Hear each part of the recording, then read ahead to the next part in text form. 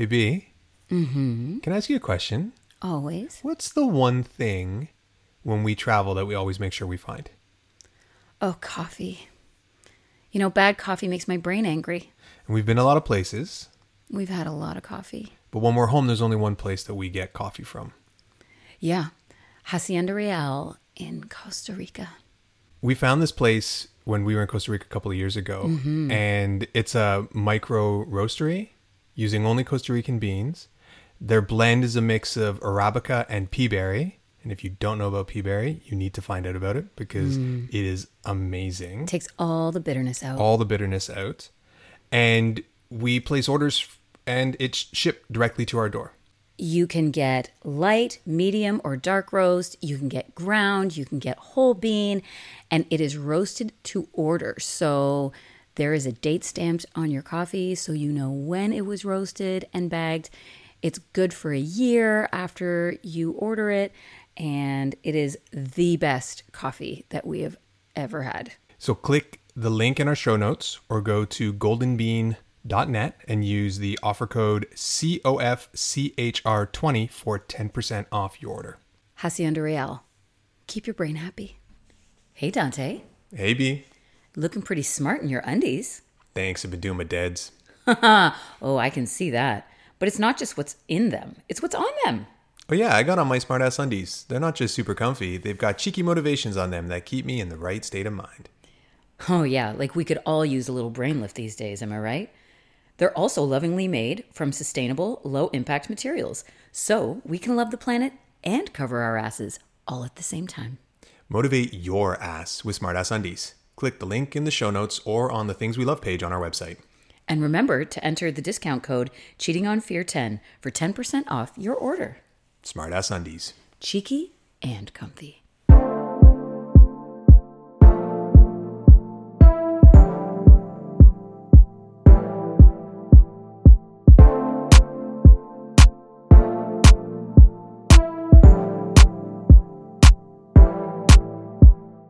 Hi everyone, this is Dante, And I'm Beatrice. and this is Cheating on Fear. Welcome back, everybody. Welcome back. Dante, I have a question for you. Shoot. Have you ever wondered what goes on behind the scenes on a porn set? Literally every day. Oh, you don't? No, seriously. Like I finish jerking off and then I go, Oh my God. I wonder what, like that ridiculous concept I just watched.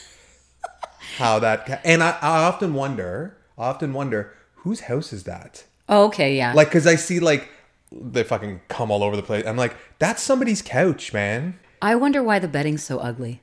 Well, I'm sure because it's like whatever we can find as quick as possible. Well, these are the questions, some of the questions that we get answered this week. So my good friend, Johnna, she early in her career, in her makeup artist career, she worked in the porn industry, and she started out as a makeup artist there, and then moved up the corporate ladder into production management. And it wasn't something that, was planned out. Now she's an holistic coach and she's amazing. In the wellness space. In the wellness space, all that yeah, kind of she's stuff. awesome. She was gracious enough to share that experience with us because it sort of came up in a conversation that her and I had. And that I was like, oh man, like I think our listeners would love to hear about that. And just, it's not what you think. No, it isn't. No. So enjoy the episode, everybody. Enjoy, guys. Hey, Johnna. Hi. We're so happy to have you on. We're all excited. Yes. It's been a good day so far. Yes, we can't see you nodding. I'm excited. Oh, well, that's true. I thought you could hear it, maybe. So there's a little bit of a story. Dante wasn't really in on this, so I just want to tell.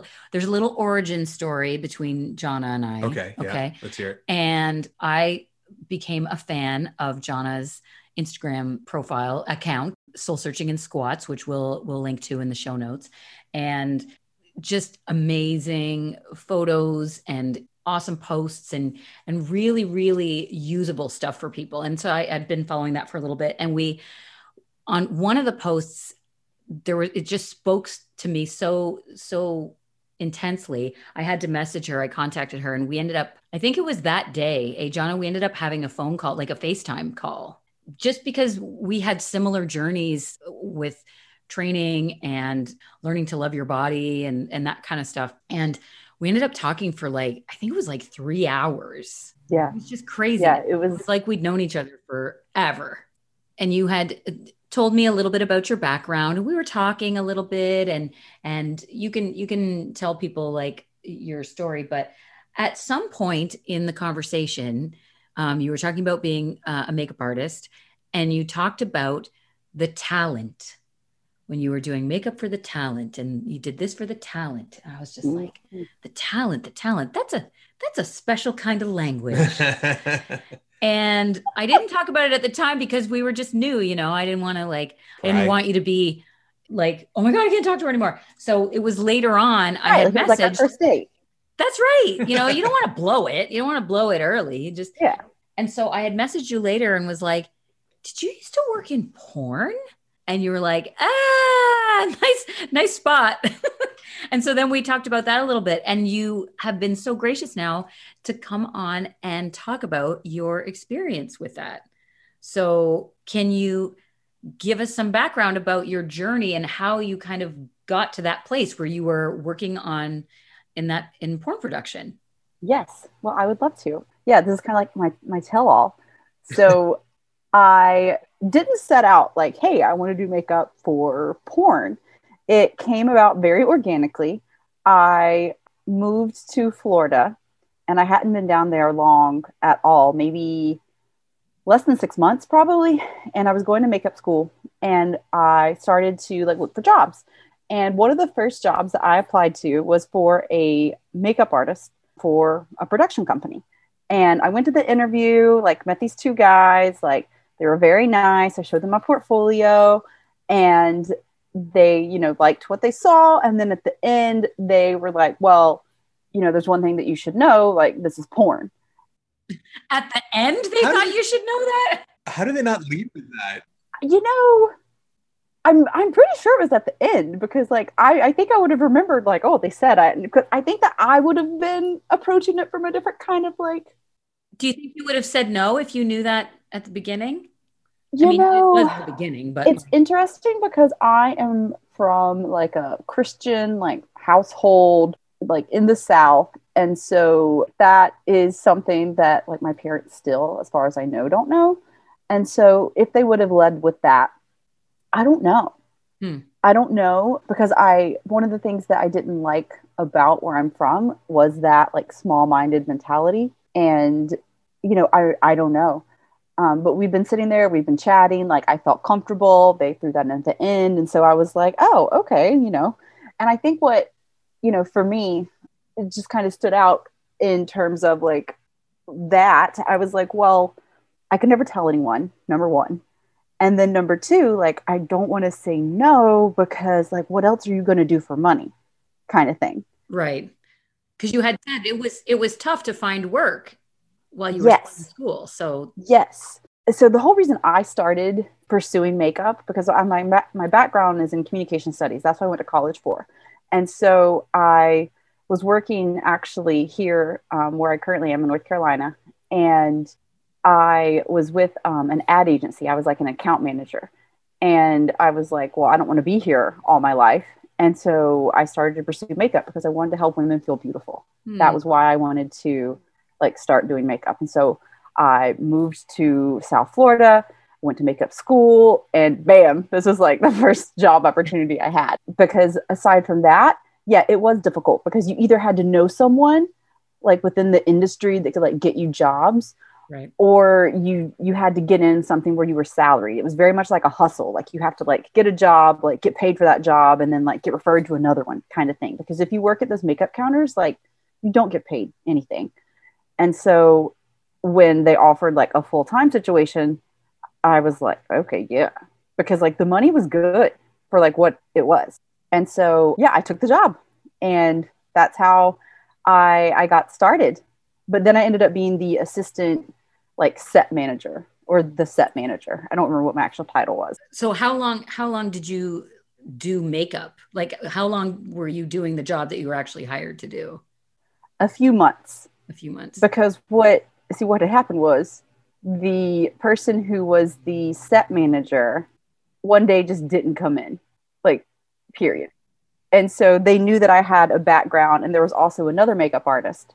And so we just transitioned roles. Like, she became full-time makeup. I went to do more of that. But they were really cool because I was like, well, makeup, was like what I moved down here to do. And they're like, well, you can still do that like once or twice a week or something like that. So like, they were cool. They worked with me, but it led to me doing more than just the makeup. Right. Can I ask a makeup related question? Oh, aren't you cute? Well, I mean, forgive my ignorance, because I only know what I like to see in people who wear makeup. But like, from a practical standpoint, did you have to like adjust the way you did makeup because of the fact that people are getting sweaty or liquid is going places? and follow-up question, did you only apply makeup in the facial area or to other parts of the talent? Wow. Yeah. That is only a question a man would answer. Well, these are good questions. No, these are good questions. Like, that's why you're here, to get the other perspective. Yeah, these are good questions. Thank you. I'm sure you're not the only one that will have those questions. I've been asked the one about did you like make their dick look bigger kind of photo? Like did you use makeup like shadow the veins? That's a different kind of contouring, I think. Yeah, like were you contouring their dongs? Do you have an answer for that one? Did you do that? Yeah, I have answers. So for the first one, did it modify how I actually did the makeup? Yes, because that was like one of the things they taught. Like, that's like any good makeup artist, you want to make sure you're using like waterproof products. I had to make sure that I use products because, like you mentioned, like the sweat, things that were like very sweat absorbing, very like matte. So yeah, you did have to pay attention to the type of product that you use. Regarding different body parts, the only time I really touched up someone's like additional parts, someone had like some acne one time. This is where I was wondering, because you see it a lot on butts, that there's like little pimples and stuff. Yeah. Like that. And I don't know, as a porn consumer, it's not my favorite thing to see. So I wondered if like the high class production companies that hired Johnna to do this stuff, if this was like, oh, hold on a second, and you like just dab away or something in the scene, or. Yeah, I did conceal some, what do you call it? Buttony? Some butt acne. Yeah, exactly. Acne. You have acne and acne. Yeah. Yeah. And then you would have to like retouch like the way that they shoot the scenes. You would have to like retouch after, the money shot. Nice. And you know what? I think like what kind of porn did this company shoot? You sound really happy right now. Well, no, I'm just curious. I'm getting like the behind the scenes stuff. Like, did they shoot a particular genre or style of porn? Because I'm wondering if, those like really aggressive blowjobs where like the makeup is running, like if that was intentional in terms of like, would you not put waterproof mascara on if that was the kind of scene that they were shooting so that you could exacerbate that? Or were they not thinking that? They were just make the talent look pretty and that's it? So in that, good question. Look, yeah, these are good. These are good questions. Kudos. So in those terms, they would be different types of different genres, if you will, like double penetration, teens like it big, which were always the really disturbing ones for me. We did some lesbian shoots. Those weren't as popular. So it just depended. But yeah, we would do different themes, if you will, or genres, or whatever you want to call it. And in terms of the makeup with that, you would alter it based on, like what the scene was. Like if they were going to like a fancy party, or if they were like the pizza delivery person, or like whatever. But I would never, we didn't like you were saying, like an aggressive blowjob. Like we didn't necessarily like do non-waterproof for that to make it like look that way. That was probably either not thought out or real. This is a trick though. So the guys, in order to make their cum look thicker, would eat celery. What? Celery's all water. How does that make it thicker? I don't know. That's what they said. Wow. That's what they said. They would like down some celery so that their cum would be thicker. Huh. And eat lots of pineapple, because all that stuff is going to change things. Yeah, I don't know. Did they have a lot of pineapple? No, we did not have pineapple on set. I don't know what they did like before they got there. So I'm gonna go ahead and ask the question that everybody asks you, and that you kind of sidestep talking about this because it's the question everybody inevitably will ask you, is that did they ever ask you to be talent? Were you ever tempted to be talent? Was that something that ever kind of crossed your mind where you go, what's the ultimate fuck you to my background? Like, how far away from my upbringing do I want to get? That I can really tell no one. Yeah. So sometimes the male talent would come in and think that I was his co-host or whatever you want to call it. Yeah, co-star. That happened a couple of times. And I was an extra a few times. Oh. Yeah. Like Joey Tribbiani fixing the copier. Yeah, I had clothes There on. There I am. I had clothes on. I had an alias. So, like, because you have to be in the credits. Yeah. Right. And for the most part, I was in the background. But one time I had to be the girlfriend. Oh, wow. Oh, it was one of those shoots. That walked in on them? Kind of worse. So me and the male talent were engaged to be married the next day, and he fucked my little sister. It was a Teens Like It Big. Oh. Wow. Yeah. And so in the opening scene, he's like trying to get in my pants before the big day, and I'm like, no, you gotta wait. Keep it in your pants. And he goes and has sex with my younger sister. Wow. Did the wedding happen? No, it did not. No. I care. The story's It important. did not. I'm curious when the guys show up and think that you're their co-star for the day, like what's the opening? Do they go, so are we fucking today or what's going on? Like, that is an excellent question. So they would come in and you could tell they thought it was me. Like sometimes they would say it, but other times you could just tell they thought that I was. They'd be like, oh, hey, like I'm such and such, like nice to meet you. Like, and they kind of would start like chatting you up until I was like, yeah, so I'll have your co-star's paperwork out in just a second. I need to see yours because you have to show them each other's tests. Like initially, like when they first get on set before they actually shoot to prove that they are clean. And so I would usually shut it down pretty quick. mm-hmm. But yeah, it was kind of like just being approached in a bar. They would be like, oh, hey, like, what's your name? Nice to meet you. That's so awesome. And I love how you're like, yeah, I'm going to need to see your paperwork. Thanks. Like that's so you, Johnna. I love that. You know what? That is something that I have brought into my personal life. Oh, yeah? So now you just do that at the bar? I'm like, if you want to get it in, I'm going to need to see the paperwork. Like, thank you. Nice. So I guess that kind of begs the question, has that experience kind of heightened your awareness and sort of sexual health when you're dating and stuff like that? Is that something that maybe you think about more than some people might?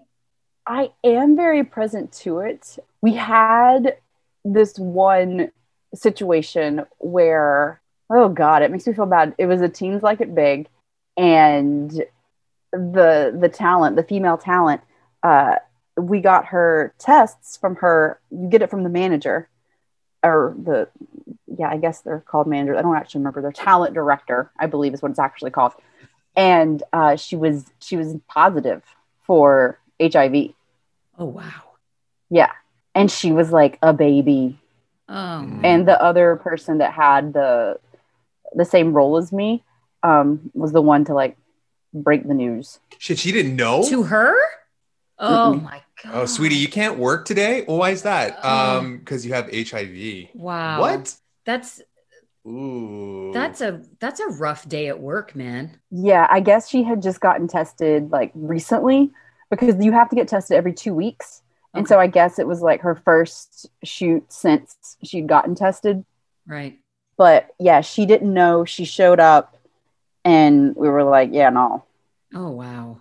I always wonder, because so much porn is shot without condoms, and they have these testing things in place specifically to catch those kinds of things. But I always wonder if it's sufficient to catch these kinds of things, or are there all sorts of like STIs in the industry just being passed back and forth to people in between shoots and stuff like that. Like I wonder, because I don't know, my upbringing in the 90s where like having sex meant you were going to get HIV. That was pretty much a sex ed that we had. Always made me a little like squicky about that kind of stuff because I would always be worried about that. Yeah. And then you see porn and there's clearly, I mean, it's a fantasy, right? It's not meant to be real life, but you see the same talent having sex all over the place and there's not a condom to be seen. It's like, that's gotta be risky, right? Yeah. But in your experience, I mean, there's this one incident, but was that an isolated sort of incident or is that something that you would hear about from other talent or managers or anything like that? That was an isolated incident for sure. We worked with primarily the same kind of batch of male talent. The female talent is what we would vary more. Like you'd fly them in, like they were, kind of like the creme de la creme, like you treated them like with white gloves. And to your point, like, yeah, there are, and I didn't really think about it at the time because, yeah, like I was a baby. I was like 22 years old. This is like over like, how many years ago? Is it like 12, like 13 years ago that I did this. So to your point, yeah, like there are so many STIs that don't show up within the first like 3 months. Mm-hmm. And so, like men, like you can't test them for HPV. So that's terrifying because you still don't know like what the repercussions of that are going to be like, 10, 15 years down the road, because it's like something that we're still just kind of learning about. And so with that being said, it's a risky business. Mm-hmm. Mm-hmm. Yeah. And that's, I mean, we were very sex positive and sex work positive on the podcast. And so this is not sort of to throw shade at any of the talent or anybody involved with that. It's this is risky work. And this is something that, people don't really think about where their porn is coming from or what the human toll of it is. And, when you talk about like, if you were 22 and you said she's a baby, a lot of these girls are like 18, 19 years old, right? But some of them lie about their age. And that's a rough day where some production manager is telling you, so you can't do your scene today because we got your test back and it's not good. And what the implications are for the rest of their lives, right? Because like, how long would you say careers are in porn? And obviously it's a lot different for men and women. So I don't know that I can accurately gauge that because like some of them you would see once and never again. Right. Others were people that like made a career out of it. Like we all know Jenna Jameson, like we all know like Ron Jeremy, like we all know Aja Akira, like some of like the bigger names. Mm-hmm. Like they have been in it for a while. And yeah, zero shame. Like I fully support sex work. And yeah, like it's something that, you have to consider like, what am I willing to risk? And like, you have to have really clear boundaries in that sense, in terms of like, who you're willing to work with and like know where you're willing to go. Yeah, exactly. So you had mentioned that, for a few months you were just doing makeup and then you had been given another role as a production manager. Is that what you said? Yeah, I was like production and like set manager. I think it was like set manager. It was like my technical title. That's what it said on your business card. Yeah. Yeah. So that meant, Beatrice, yes, that my job was to go through the scripts and like break them down. And so anything, like I had to go buy props. They were very particular about the specific lube that I always had to make sure we had. There was that one time that I had to make an emergency run to Target to buy all of the bed and the bags that they had, along with as much douche, as many enemas as I could get. And what was that like at the cashier? Not good. It was not good. So this is, mind you, like family super Target at like 9, like 10 a.m. It was like early in the morning on like a random weekday. And I just go in there and I like have a cart. No one went with me. And so I've got like a cart full of those like bed in a bags and yeah, all this stuff. And I might have had to get lube that day too. because they wanted to make sure they had enough, and we only had like the special kind, like we only had so much of it. And the credit card I was using, it was like right after the other person had quit. So the credit card didn't have my name on it. It had this other person's name on it. And so I'm like, if this doesn't go through, do I pay for it? Like, will they reimburse me? Like, and I'm like, yeah, I'm like 22. I'm like, I don't know. And so fortunately, the card did go through. I think it was as awkward for the cashiers as it was for me, because no one really said anything. No one really made eye contact. They just kind of like bagged it up. I just kind of like stared at the ground. Like, please don't ask any questions, because in my head, I was kind of going through like, okay, are you going to tell them? Like, it's not for me. Like, oh, that's not mine. Yeah. like these 15 enemas. That's just, it's for my friend. I could just see you pushing that red shopping cart down the aisle, and just like with your arm out, just knocking all the boxes off the shopping cart, and like, it was like a very hurried, like it probably looked like I was about to like rob the place, because I very much was probably like grabbing at stuff and like just shoving it into the cart, trying to put all of the douches like under the bed in the bag, so like you couldn't see it till I got to the register. Like, yeah, I'm walking through, like people have their children. Not that the kids know, but like I do, and their parents do. So that was one story. Their parents do, yeah. But hopefully they wouldn't be paying any attention to me, or they'd be in school, because it was like I said, it was like early morning before lunch, like on a weekday. But yeah, so that was what I had to do. I had to go buy like random dildos for the scenes and things of that nature. So that was my new role, aside from the set management part, which was, like I said, showing them the tests, like making sure that like all their paperwork was in order, and ordering lunch, like making sure we ran on time, like basic, like normal set management stuff. What kind of lunch do you order for a porn set? Whatever they want. Really? Depending on what kind of scene it is, they might not want lunch that day. Yeah. Not burritos. Yeah. Not burritos. Yeah. The set management part was usually pretty normal, unless we would like rent a house or a location where whoever we rented it from invited their friends to like watch. Mm-hmm. Yeah. That happened like once or twice, and we were like, you can't be here. That's not what we're doing. Like, we're paying you to use this space. You need to go. And so that happened a couple of times. There were a few times that the money shot got on the furniture. One time in particular, we had to put the pillowcase in the washing machine. And I remember me and the other person that had my job, we were like, are you going to do it or am I going to do it? And I was like, I don't want to. Do we have gloves? Like, why don't we have gloves? Biohazard. Yeah. I was like, why don't we? Why? That was before PPE went mainstream. Yeah, and you could just order off of Amazon. Yeah, which is what we did with those douches after I had to go to Target that one day. Yeah, because John is planning ahead after that. Yeah, I always like these. Yeah. Some of these locations. Were you involved in securing places for shoots, or that was the other person's job? Person? The other person that had because I always figure those hotel rooms that a lot of porn is shot in, the hotel doesn't know that they're shooting porn in that room. I mean, they're probably supposed to, but I feel like a lot of it is on the down low, like nobody's doing it. But those really nice houses, they've had to like rent it from somebody. And yeah, whether I have that big house or not, I don't want people fucking on my couch and spraying jizz and lube all over the place. There's not a blanket. They spray it on the pillowcase. No. Bring your own bed in a bag. That's what Johnna bought all those bed in the bags for. That was for so we had like a space where we could make scenes. Right. And so we would do some of the things there, like an actual set. And that landlord did know what was up.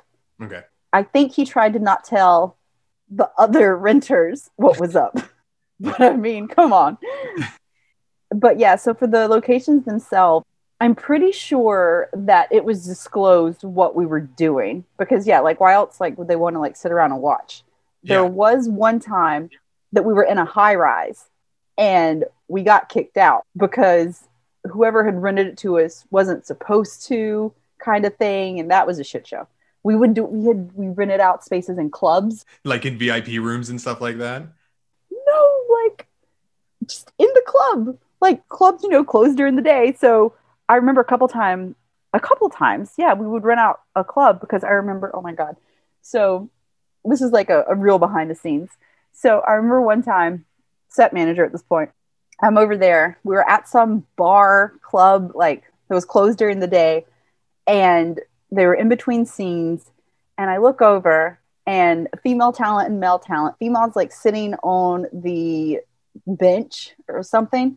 And male talent is like eating her out while they're having a conversation to get himself hard. And I'm like, oh my God, this is my life right now. This is what you're doing with your life. Like, again, not that there's anything wrong with that, but I'm just like, this is so far removed from my upbringing. Yeah, it must be surreal. Yeah, they're just having a conversation about like the weather or something. Like, oh, did you drive here? And the male talent, his wife was a principal for the school that their kids were a student at. Wow. Didn't anybody ever tell him he's not supposed to eat with his mouth full? Like, come on. Talk with his mouth full? Talk with your mouth full. Yeah, I guess you eat with your mouth full. You can't be sitting there having a conversation while you're eating. That's not polite. No, it's not. No. He full on was. And I'm just sitting there on my computer, sending my emails like, Jesus, take the wheel. And then they fucked on the pool table. And I got to listen to the stage direction and the scene. People were like, oh, did you used to watch them? And I'm like, at that point, no. Because it really takes the fun out of it when you have to set it all up and buy their dildos and lube. And yeah, like watch them like talk about it and stuff. So yeah, I was like, no, I didn't. Yeah, I didn't watch them. Not sexy for you anymore. Yeah. It's funny because our director sometimes like they would have scenes and he was a really smart is a really smart guy. And the director, he would say things like 200 million years of evolution. And this is the shit we come up with. Stuffing 3 dicks in there. Yeah, that's right. Oh my God. Yeah. Those days. Whew. I remember the production guys would like come out and like, it's not cute in there, or like it's not looking good in there, and I'm just like, what time is it? Do I have to clean up? Like, God. You mentioned that the female talent was treated like with white gloves, flown in. Did you notice that there was a difference between the male talent and the female talent were treated on set, or was it fairly egalitarian? And I imagine their pay scales were also different as well, right?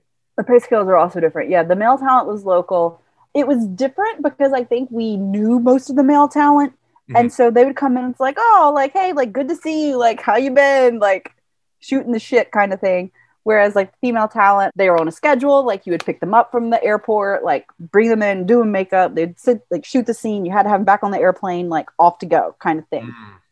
Because what a lot of them would do is they would try to get it so that they would be in town for the night. So after their scene, they could go and like make money either at a strip club or like some of their kind of like moonlighting, like while they were in town. And so they very much like ushered them in, shot their scene, ushered them back. Mm-hmm.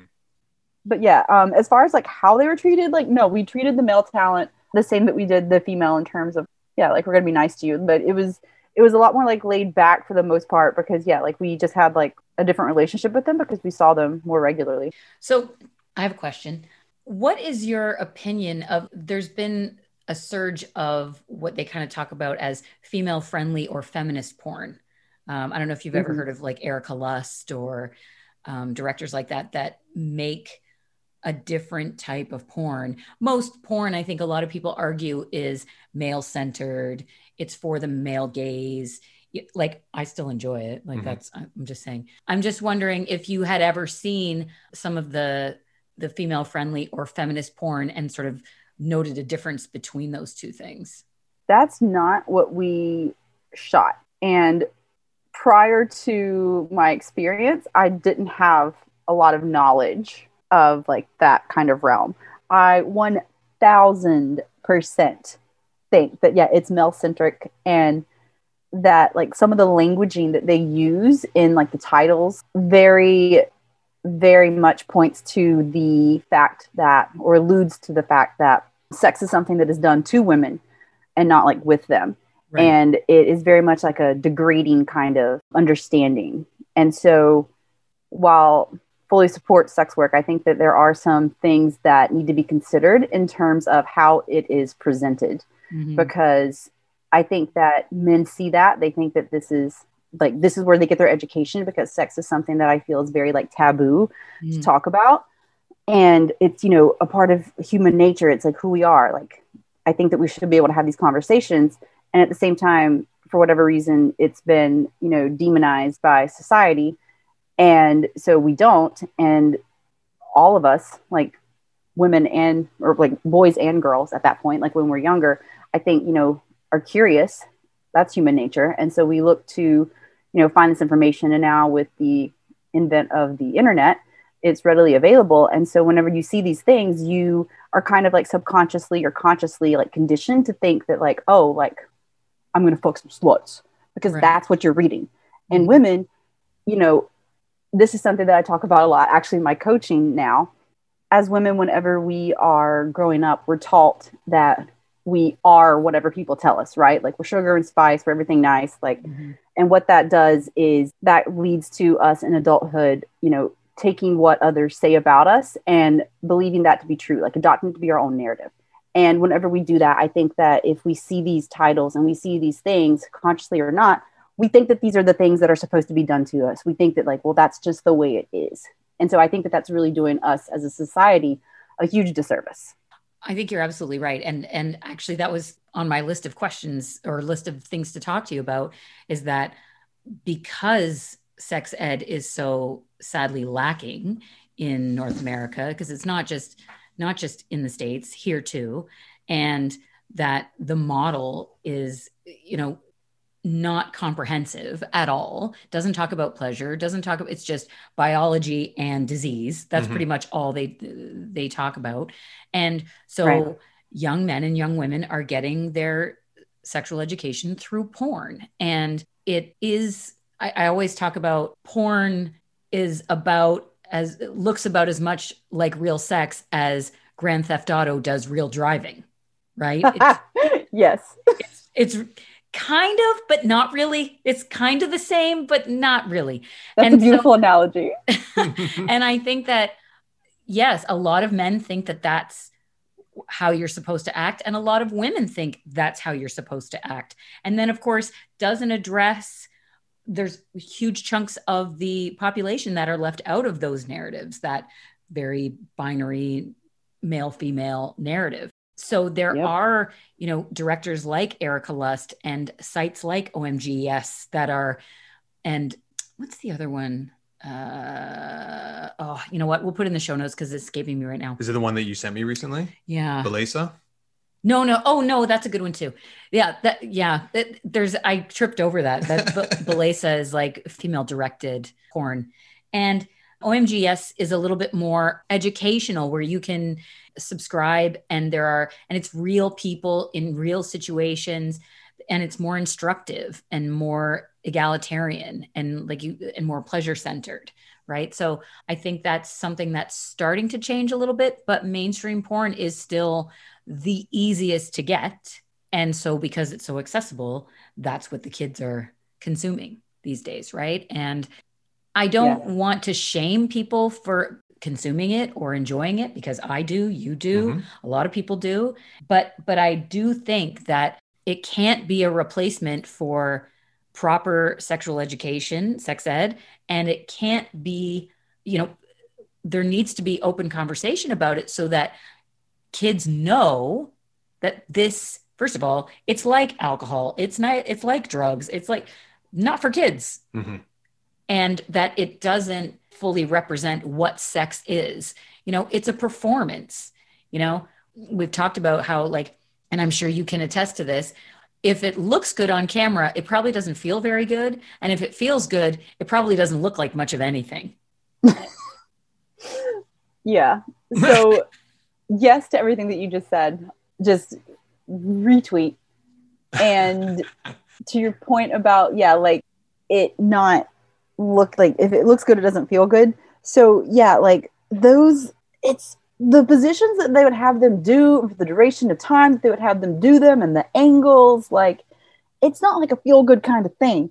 Like when you're in there, like shooting a scene, it's literally, like you said, just for the visuals. And I think marketers all around are genius in how they literally play on our human biology, in every way.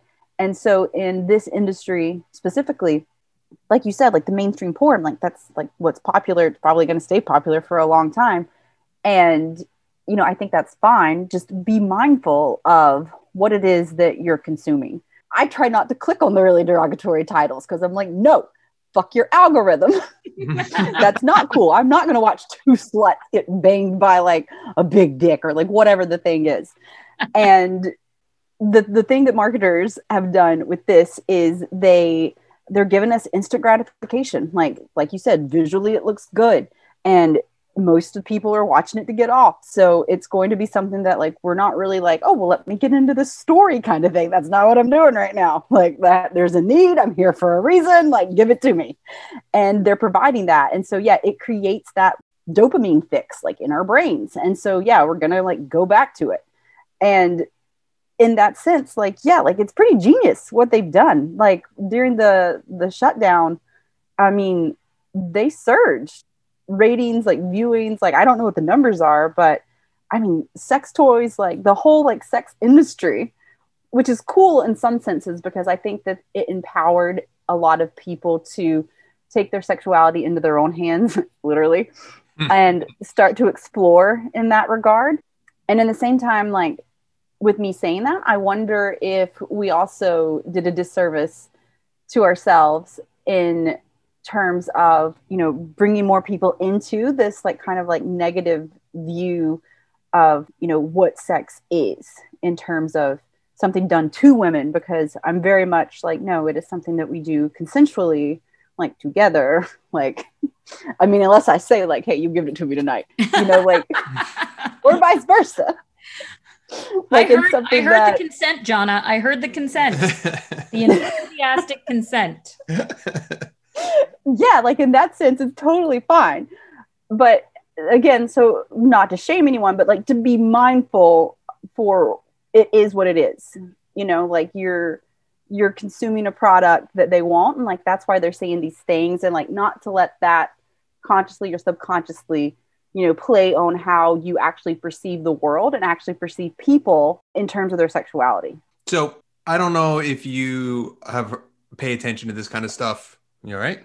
If you pay attention to this kind of stuff in North Carolina, but there's been a number in the last couple of years, there's been a number of proposed laws or bills to go through that are targeting this kind of stuff. And with SESTA and FOSTA, recently, it meant that internet providers or content providers became liable for the content on their sites. So you saw a lot of sex workers that used kind of Craigslist type things like Backpage being shut down because or being shut out of those sites because ostensibly to stop human trafficking, which is obviously generally speaking a very small portion of that industry, but it had wider reaches. And now there's a new bill called SISIA, the Stop Internet Exploitation Act, that's trying to be pushed through ostensibly to stop child pornography from being produced, but obviously is going to limit a lot of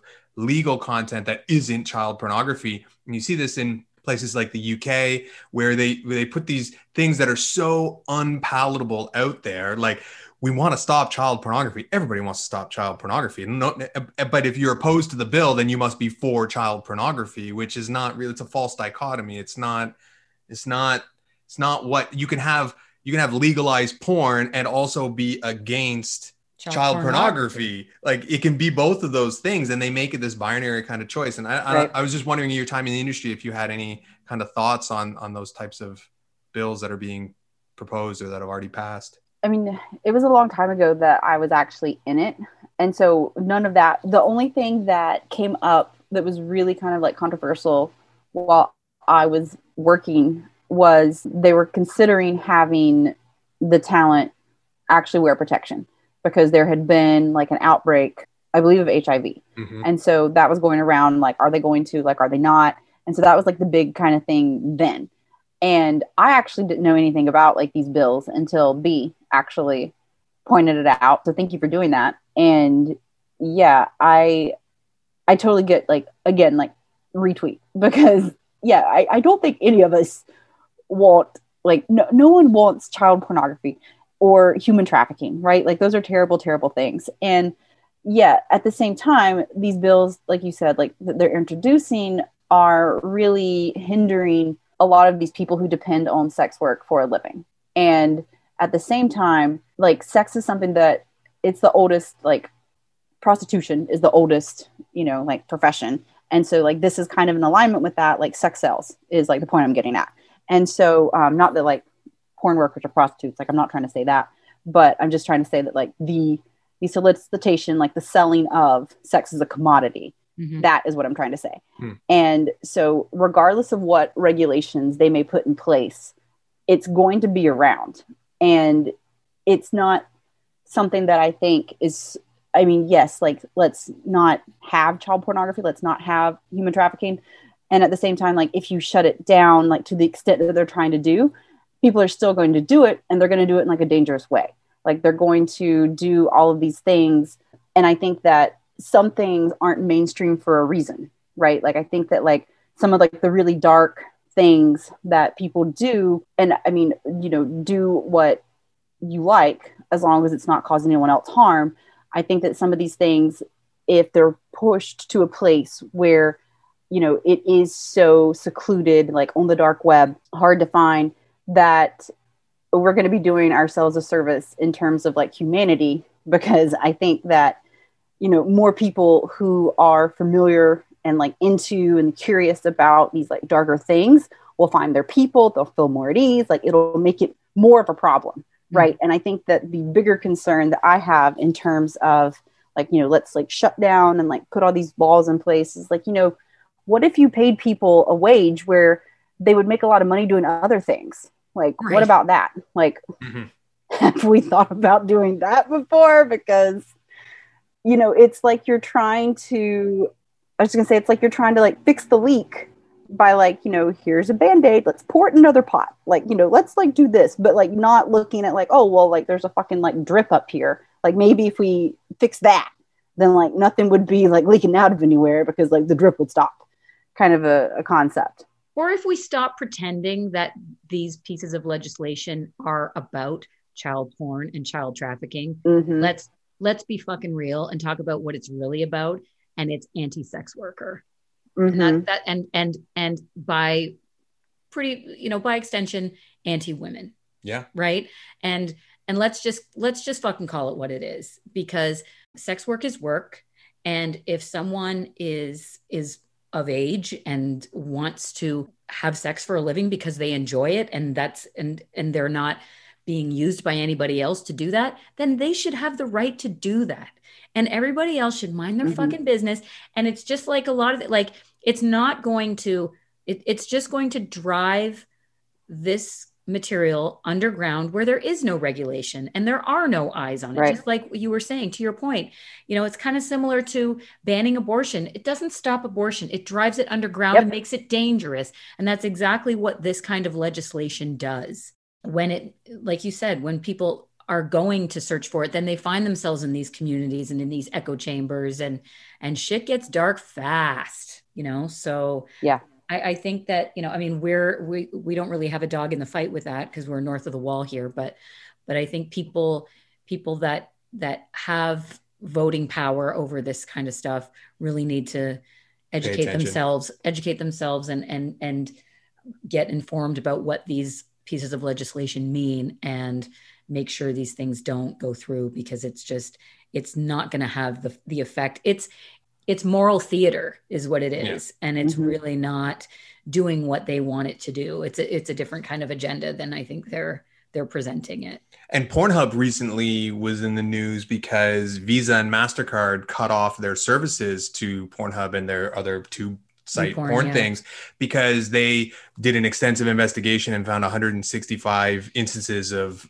child pornography on the millions of videos that are there. And Pornhub was kind of like, yeah, but Facebook over the same time period had like several 100,000 incidences of child pornography in various private Facebook groups and things like that. And you're not shutting down Facebook, but now all these performers, cam performers and things like that, that relied on the ability to take payment that way, we're not able to. And so, yeah, the intention is noble, but by conflating all pornography as some kind of terrible thing, or all sex work as trafficking, you know, there are these people that are going to get caught up in it that shouldn't be. And there's not enough specificity in these bills to distinguish between that by design or by accident. But yeah. So I just wanted to pivot a little bit as we kind of wrap this up a little bit. So now you are, I would say, you'd say like a holistic coach. Would you not say that? I would say that. Can you tell us a little bit about what you're doing now? Because this is kind of the way that you and I met and where we sort of connect on, you know, the things that I'm doing and the things that you're doing. And there's been some overlap there, which I really, really love. Can you tell me how all of that experience has sort of informed what you're doing now? So, yeah, thank you for the opportunity. It's not something that I really get a chance to talk about. I think that what I have observed in my terms, in my experience of people who are like doing what I'm doing, which the end goal is to like, you know, help people, right? I think that a lot of times they try to like sugarcoat it, and they try to make it like something very flowery and something very like positive. And, you know, that's not life. Like that's life sometimes. That's not life all the time. And I think that it is important that we have these conversations about our histories. We have these conversations about like what's happening, and we really shine a light on not just, you know, the confirmation bias of like, yeah, I think that, yeah, where's more people that think that too? Let's all have a conversation party and block everyone that doesn't, kind of thing. That's what they sound like in my head. I think that's accurate. That sounds but yeah, that's their voices. And I think that, to answer your question, how my experience has impacted what I'm doing now is it has really, really opened up my perspective in terms of, you know, like looking at these like unwritten like societal contracts of like what's acceptable and what's not. And I've always been someone that didn't quite get them, whether that be with like interracial dating or women should do this, they shouldn't do that, like the whole toxicity of should, like, woo, don't get me started. And so I think that having this experience at such a young age, while at the time I was very much like, oh, like, what do I do? Like, you want me to test the talent, which we didn't even talk about.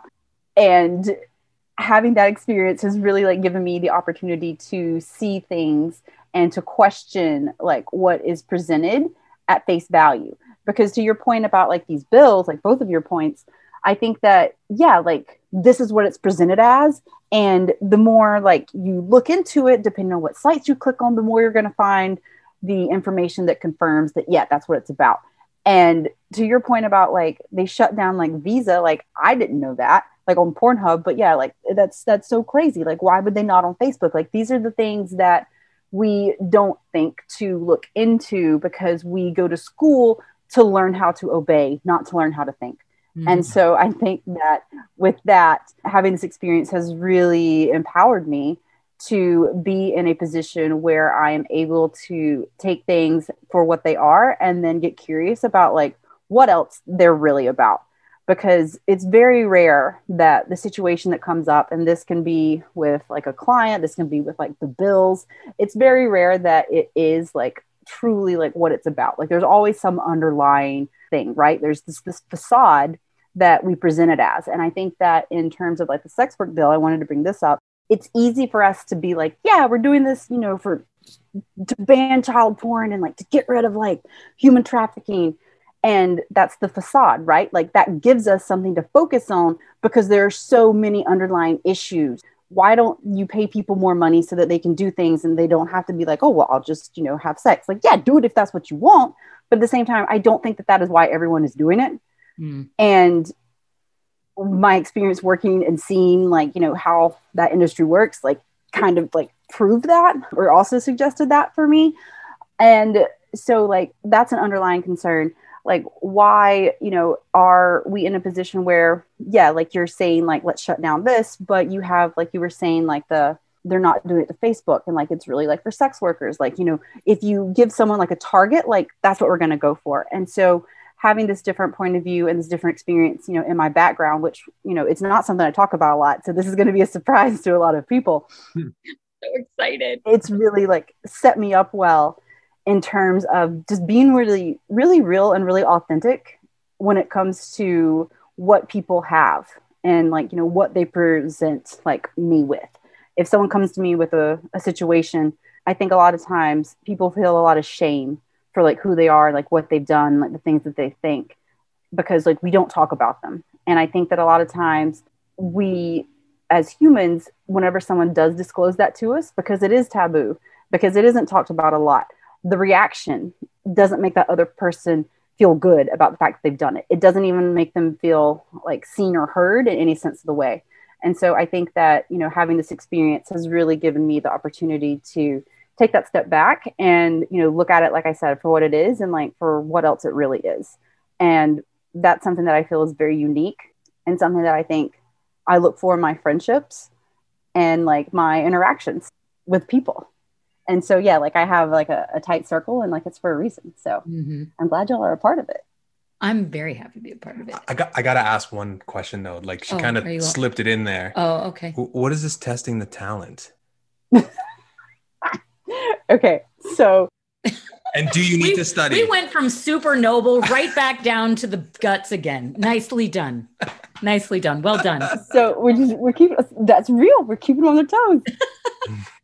So, okay, this was probably the most disturbing, the most impactful, like standout moment of like, I probably was there for like maybe a year grand total. And so they told me that they needed me to screen the talent, I believe is like what it was. And I'm like, what the fuck is that? They're like, we need you to screen the male talent. And I'm like, what?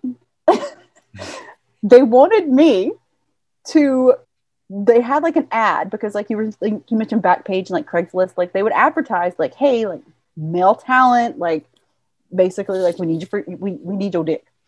And 7,000 people show up. Actually, not a lot of people showed up. It was funny. But so it was Johnna's job, for some reason, didn't see that in the job description, any of them, to screen the talent. And so what that meant is that I had to, as these dudes came in, I had to make sure that they could get hard in front of me and in front of the other, like one of the other males that I worked with, because you had to, get hard to like do a scene. Mm-hmm. So I had to make sure that they could get hard and keep it hard. And me and the producer, because we shot for like a larger company, it was like a smaller production company. So me and the producer that's like, hey, you got to do this. And the other person that like had my role go in like the front office. We weren't even in like a back room. We go to the front office.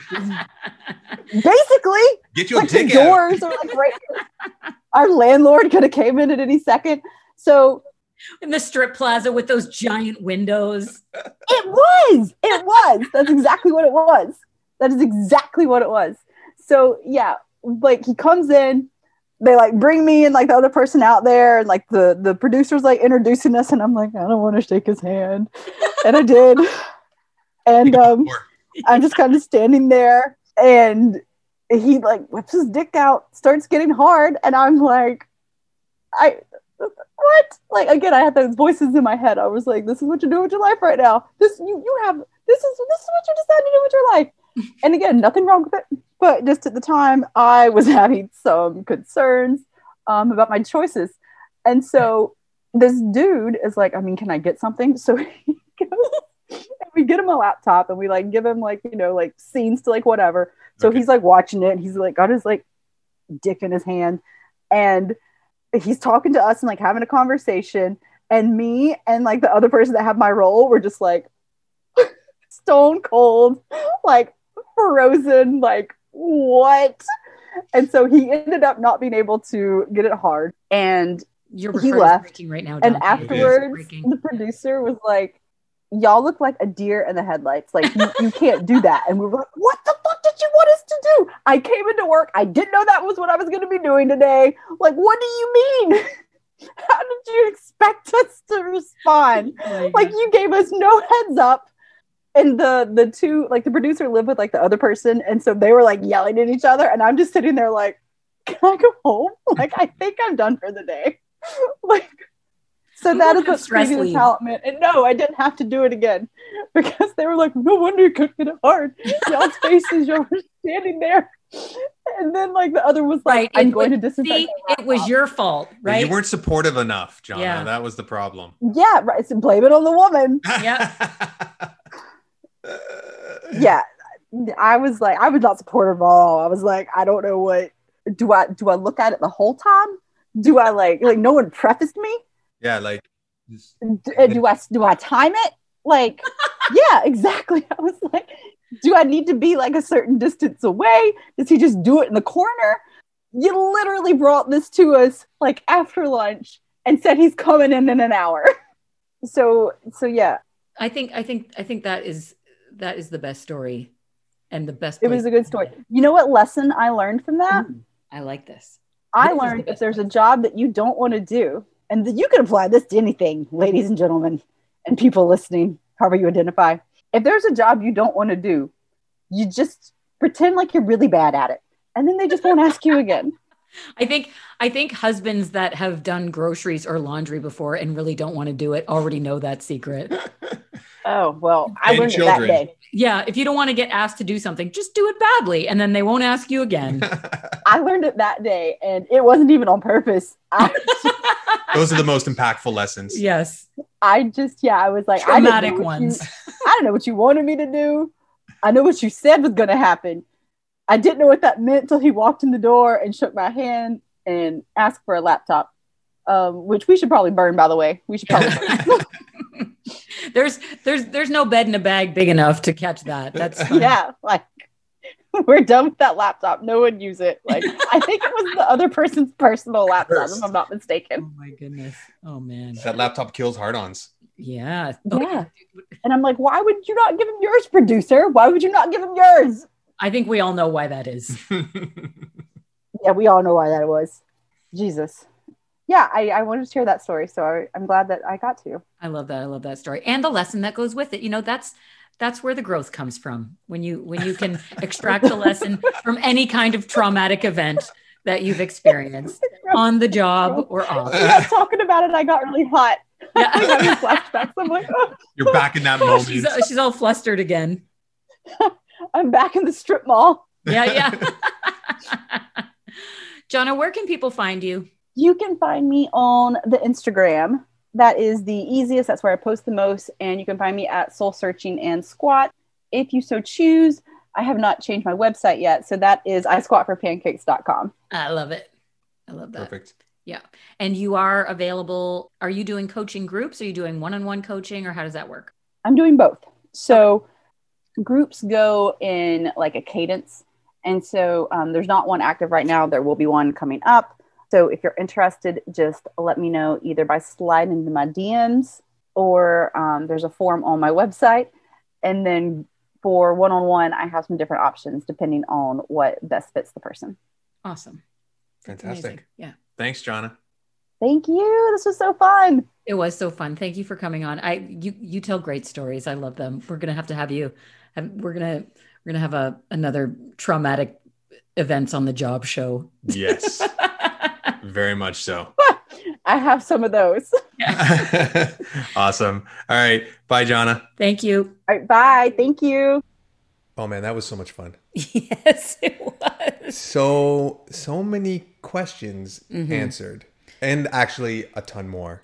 Yeah, and you know what? I think there's some moments in there that are really like, just heartbreaking. Yeah. And people, that's something that we need to think about. About where we get our porn and what the human cost of that is. Yeah, I try not to think too hard on that. I'm sure you don't. Wrecks, but it. I feel like a terrible person sometimes when I consume porn, because if there's porn with condoms in it, I go, ugh, I don't want to watch this. but that's what keeps the performer safe. Yeah. Right. And it's just kind of like, there's this like moral dilemma. I know there's a lot of, and it's funny because those moral dilemmas don't often show up until after you've finished. yeah. That moment of like, what did I just come to? What did I just watch? Yeah. And I think those pieces of legislation are something that people need to really familiarize themselves with and think about. So you know how to find Johnna. Yep. How can people find us? Well, you can go to our website, www.cheatingonfear.com. You can send us an email, info@cheatingonfear.com. If you have any more questions. Yeah. This or any other show. That's it. And we are also on Twitter and Instagram @cheatingonfear and patreon.com/cheatingonfear. Yeah. Thanks so much, Dante. Thanks, B. If you guys like the episode, be sure to leave a comment, share, subscribe, obviously, so you get all these juicy new episodes when they come out. They won't all be as juicy as this one. Even juicier. Thanks, everybody. Bye.